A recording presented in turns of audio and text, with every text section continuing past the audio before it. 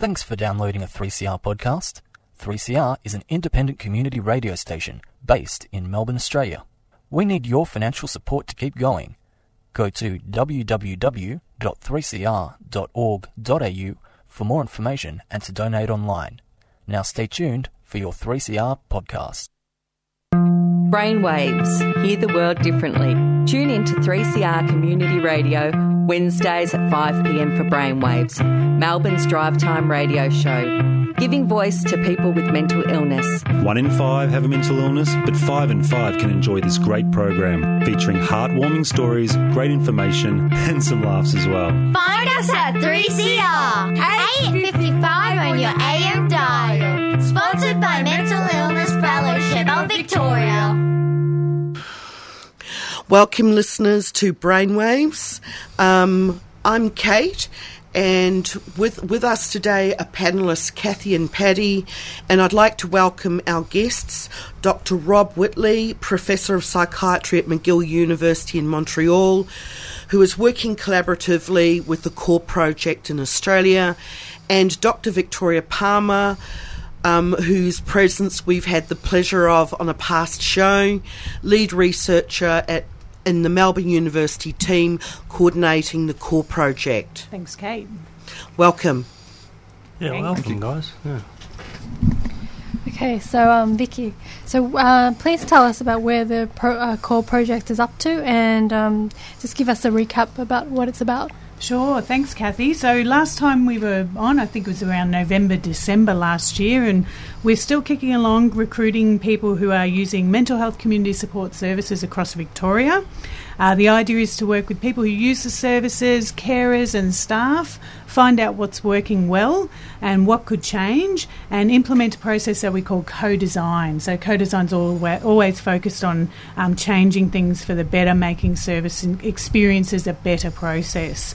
We've now got 200 people signed up to the study.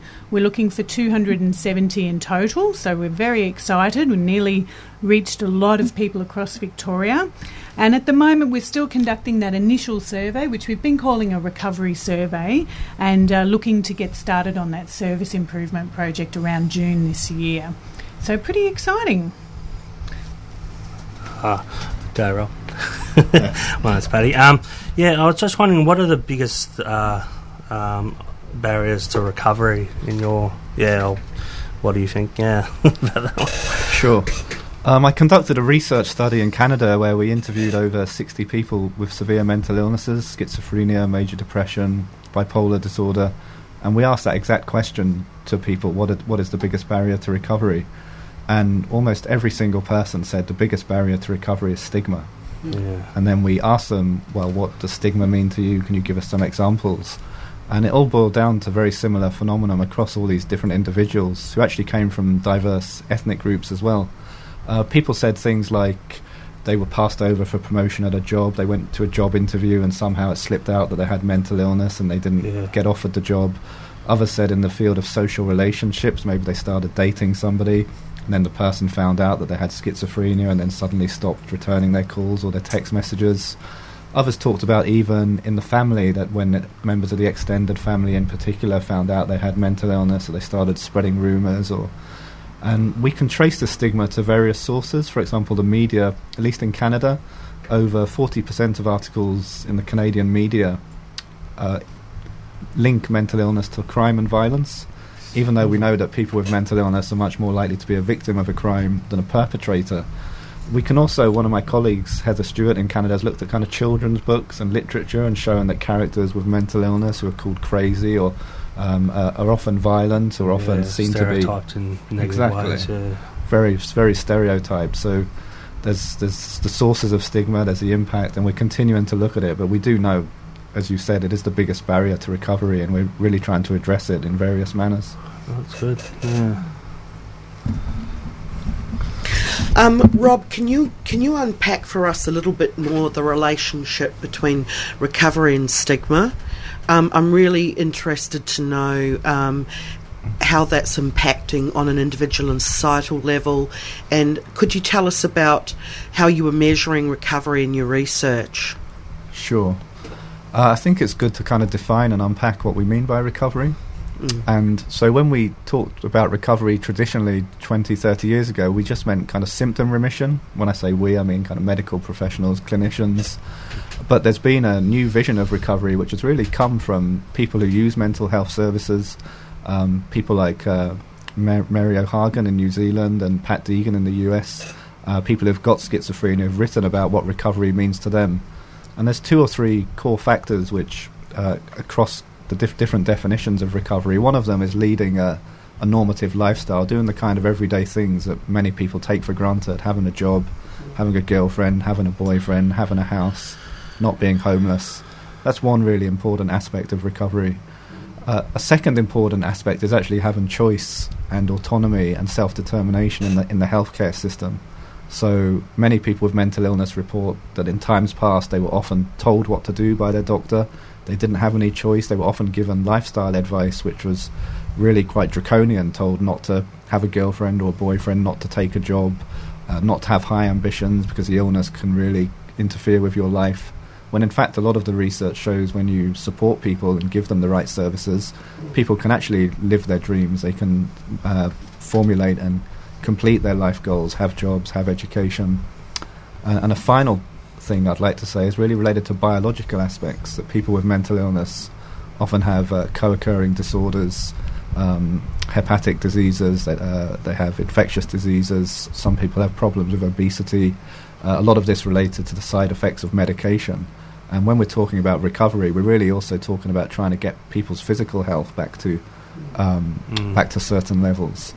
And we kind of relate all of that to stigma, that stigma can really interfere with all 3 of those areas that I've just defined. So a lot of people say, and I gave a presentation at the University of Sydney a few weeks ago, and a psychiatrist got up and said, well, we can't give people with mental illness the right to make decisions. They don't know what they're doing. They're delusional and this and that, and very, very stigmatizing. I thought this is coming from an expert psychiatrist, I learned later. And things like in employment, we need strong employment legislation, which I think we do have, I should say, in Australia. I looked at this recently in the States. At the federal level, you can't discriminate against somebody if they have a psychiatric diagnosis or history, if they meet the other job criteria. But probably the same as Canada, we know informally that employers can get around this, and they can kind of use the fact that you have a mental illness against you in terms of promotion, pay rises, giving you that job. To kind of maybe finish my little spiel on a bit of a high note, there are lots of anti-stigma strategies that we're using. One thing I'm doing in Canada is that we're working with people with mental illness. We're giving them video cameras and we're asking them to make videos about their lives, about their recovery, about the realities, the problems that they face. And we've got buy-in from lots of organisations, schools, churches, community groups, and we're trying to get buy-in from like police stations and other people like that, and we're going to show them the videos, and then we're going to kind of measure stigma before and after, and we hope that people with mental illness talking in their own words can actually present themselves in a way that will diminish stigma amongst key stakeholders in society. Right, so Rob, we're going to, in the second half, we're going to lead back to Vicky. We'd love to have Vicky tell us how CORE is linked with recovery and stigma reduction. But before we, just to lead into a break, Rob, could you tell us what your involvement is on the CORE project? Yeah, well, I was very honoured to be invited by Vicky and the team at the University of Melbourne to be a member of an advisory committee. And it really is just that. I mean, Vicky and their team have a methodology, and they're implementing that methodology, and I'm a member of an international advisory committee, and we talk once a month on the telephone just to kind of touch base, and we all have our own reflections on what's happening, and we've all implemented our own projects and possible barriers and challenges and how to overcome them. And it's really more like, in practice, a kind of mutual support group in some ways, because we're all a small community of people who work in social psychiatry, we could say, and we all care a lot about people with mental illness, and we're helping each other. And I come here now and again to Australia to give presentations and lectures. And do you actually reflect on each other's practice and critique it in a constructive way for one another? Absolutely. I think that's a core part of research. Nobody knows it all. If you think you do know it all, you shouldn't be in research. And we all face problems when we implement projects and research, and it's really supportive to have these kind of committees and these advisory roles, so I think it's mutually beneficial. And do you have anything similar to CORE happening in Canada at the moment? I think the CORE project that Vicky is leading is quite unique in its scope and the pace in which it's been implemented, and some of the ideas. It's really quite a visionary project. And in Canada, the work I do is focus more on stigma and on recovery in the more societal sense rather than the health services sense. And Vicky's project is really focusing on mental health services. So I think Vicky's is quite unique in some ways. All right, fantastic. Thank you. We're going to go to an announcement. Thanks heaps, Kate. Yeah, just an announcement for anyone who's interested in taking part. Are you interested in radio? Would you like to be a voice for mental health? Our Brainwaves program is looking for volunteers right now. Volunteers must have a lived experience of mental illness, be passionate about social justice issues, and want to raise awareness of mental health in the community. Please contact Chiara on 0407 242 145. I will be repeating that number again towards the end of the program, or you can just visit the website, which is www.mifellowship.org. So that's MI Fellowship, all lowercase, all one word. Now, back over to you, Kate. Thanks, Dale. Welcome back, Rob and Vicky. With us today is Dr. Rob Whitley, Professor of Psychiatry at McGill University in Montreal, who is working collaboratively with the CORE project in Australia at present, and Dr. Vicky Palmer, lead researcher on the CORE project at Melbourne Uni. Vicky, we would love to hear how CORE is linked with recovery and stigma reduction. Sure. Okay. So I think Rob talked a lot about different ways that recovery is talked about, both by researchers and in particular by people who live with mental health conditions and even their carers. And I guess the CORE project as its heart is a vision of recovery that is broad and that is defined by the people who are living with the experiences of mental illness, so moves very much away from a clinical focus, and that's why we're working with mental health community support services in Victoria at that non-clinical level to really explore how people experience their services and how that might, if we work on improving service experiences, whether it does assist people to experience recovery, what we call recovery, in a different way or a more improved way. So lots of people are asked to complete surveys and questionnaires all the time in the community. And I guess that becomes a bit frustrating and feel like you're answering lots of questions and, it doesn't really go anywhere. And, you used to think, why should I answer this survey? And in particular, why should I call up CORE and get involved and do another survey? But what we're trying to do is take the information that we learn from people living with mental illness and their carers and to take that back to services and actually implement a change process. So it's a very important thing to get involved in that way, in terms of having a voice, having a say, and being a part of how you want services shaped in the future. So that's sort of the key element. And I suppose people are often asked lots of questions and seen as if they're passive recipients of services.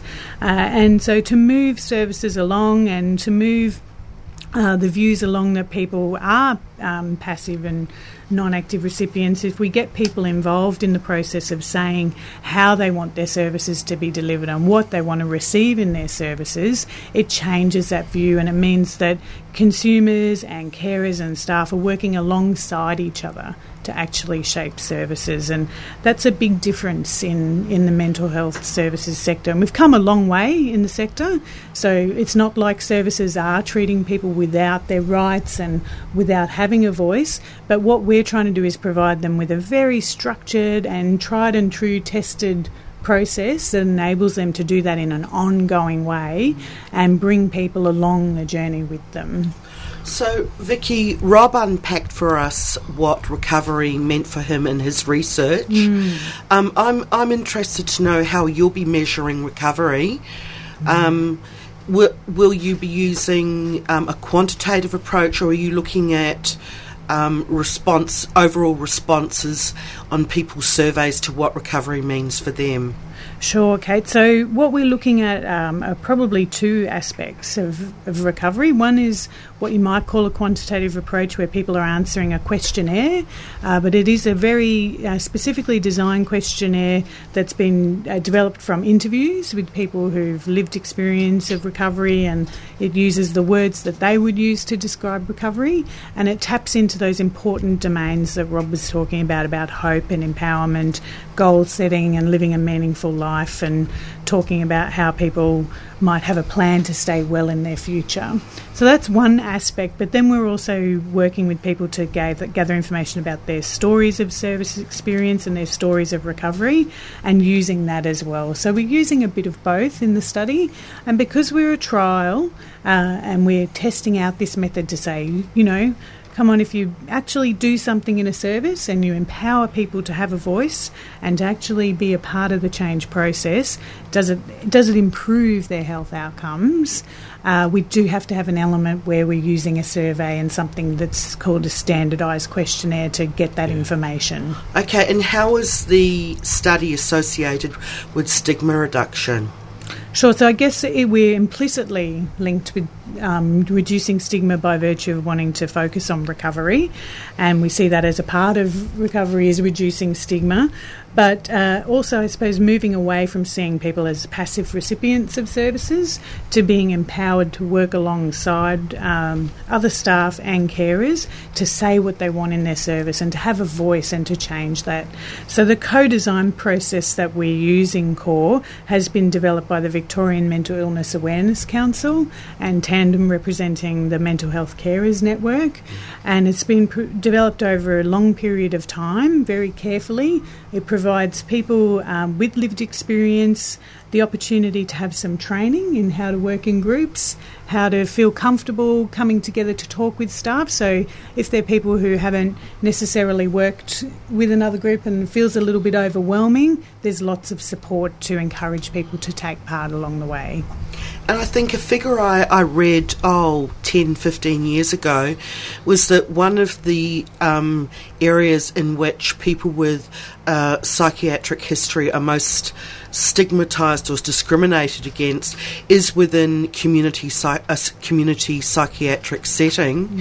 And so the whole design of your research in empowering and giving voice to consumers is directly addressing that issue of service staff and consumer relationships. Yeah, and look, it can be a very challenging process, Kate, to actually work together to say, one, to work out what's been a positive experience and what could have been a better experience, and to feed that back to staff requires very careful processes along the way.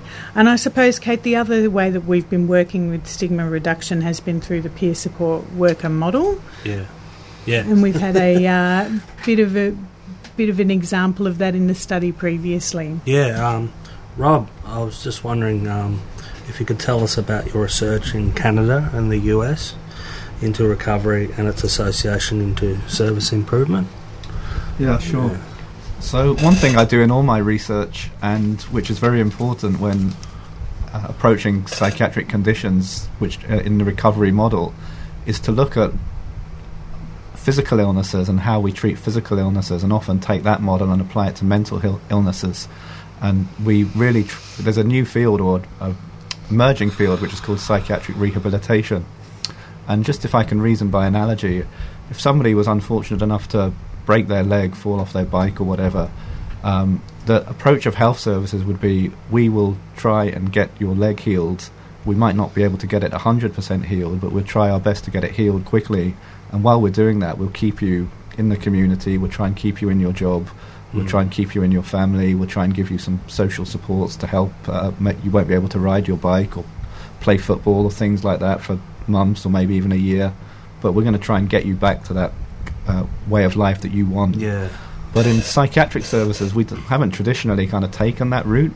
And if you look at the names of some psychiatric services, they're called the continuing care team or the maintenance team, where their aim is to keep you kind of stabilised, almost to keep you kind of medicalised and keep you as a patient. Yeah. And the research that I've been doing has shown how important it is to kind of take that rehabilitation model, to look at somebody and say, you're somebody with strengths and certainly with some limitations due to the illness, but we work with those strengths to try and identify with you what are the things that you want to do with your life and what kind of services can be helpful to help you get back the life that you want, that you had before you had the psychiatric illness.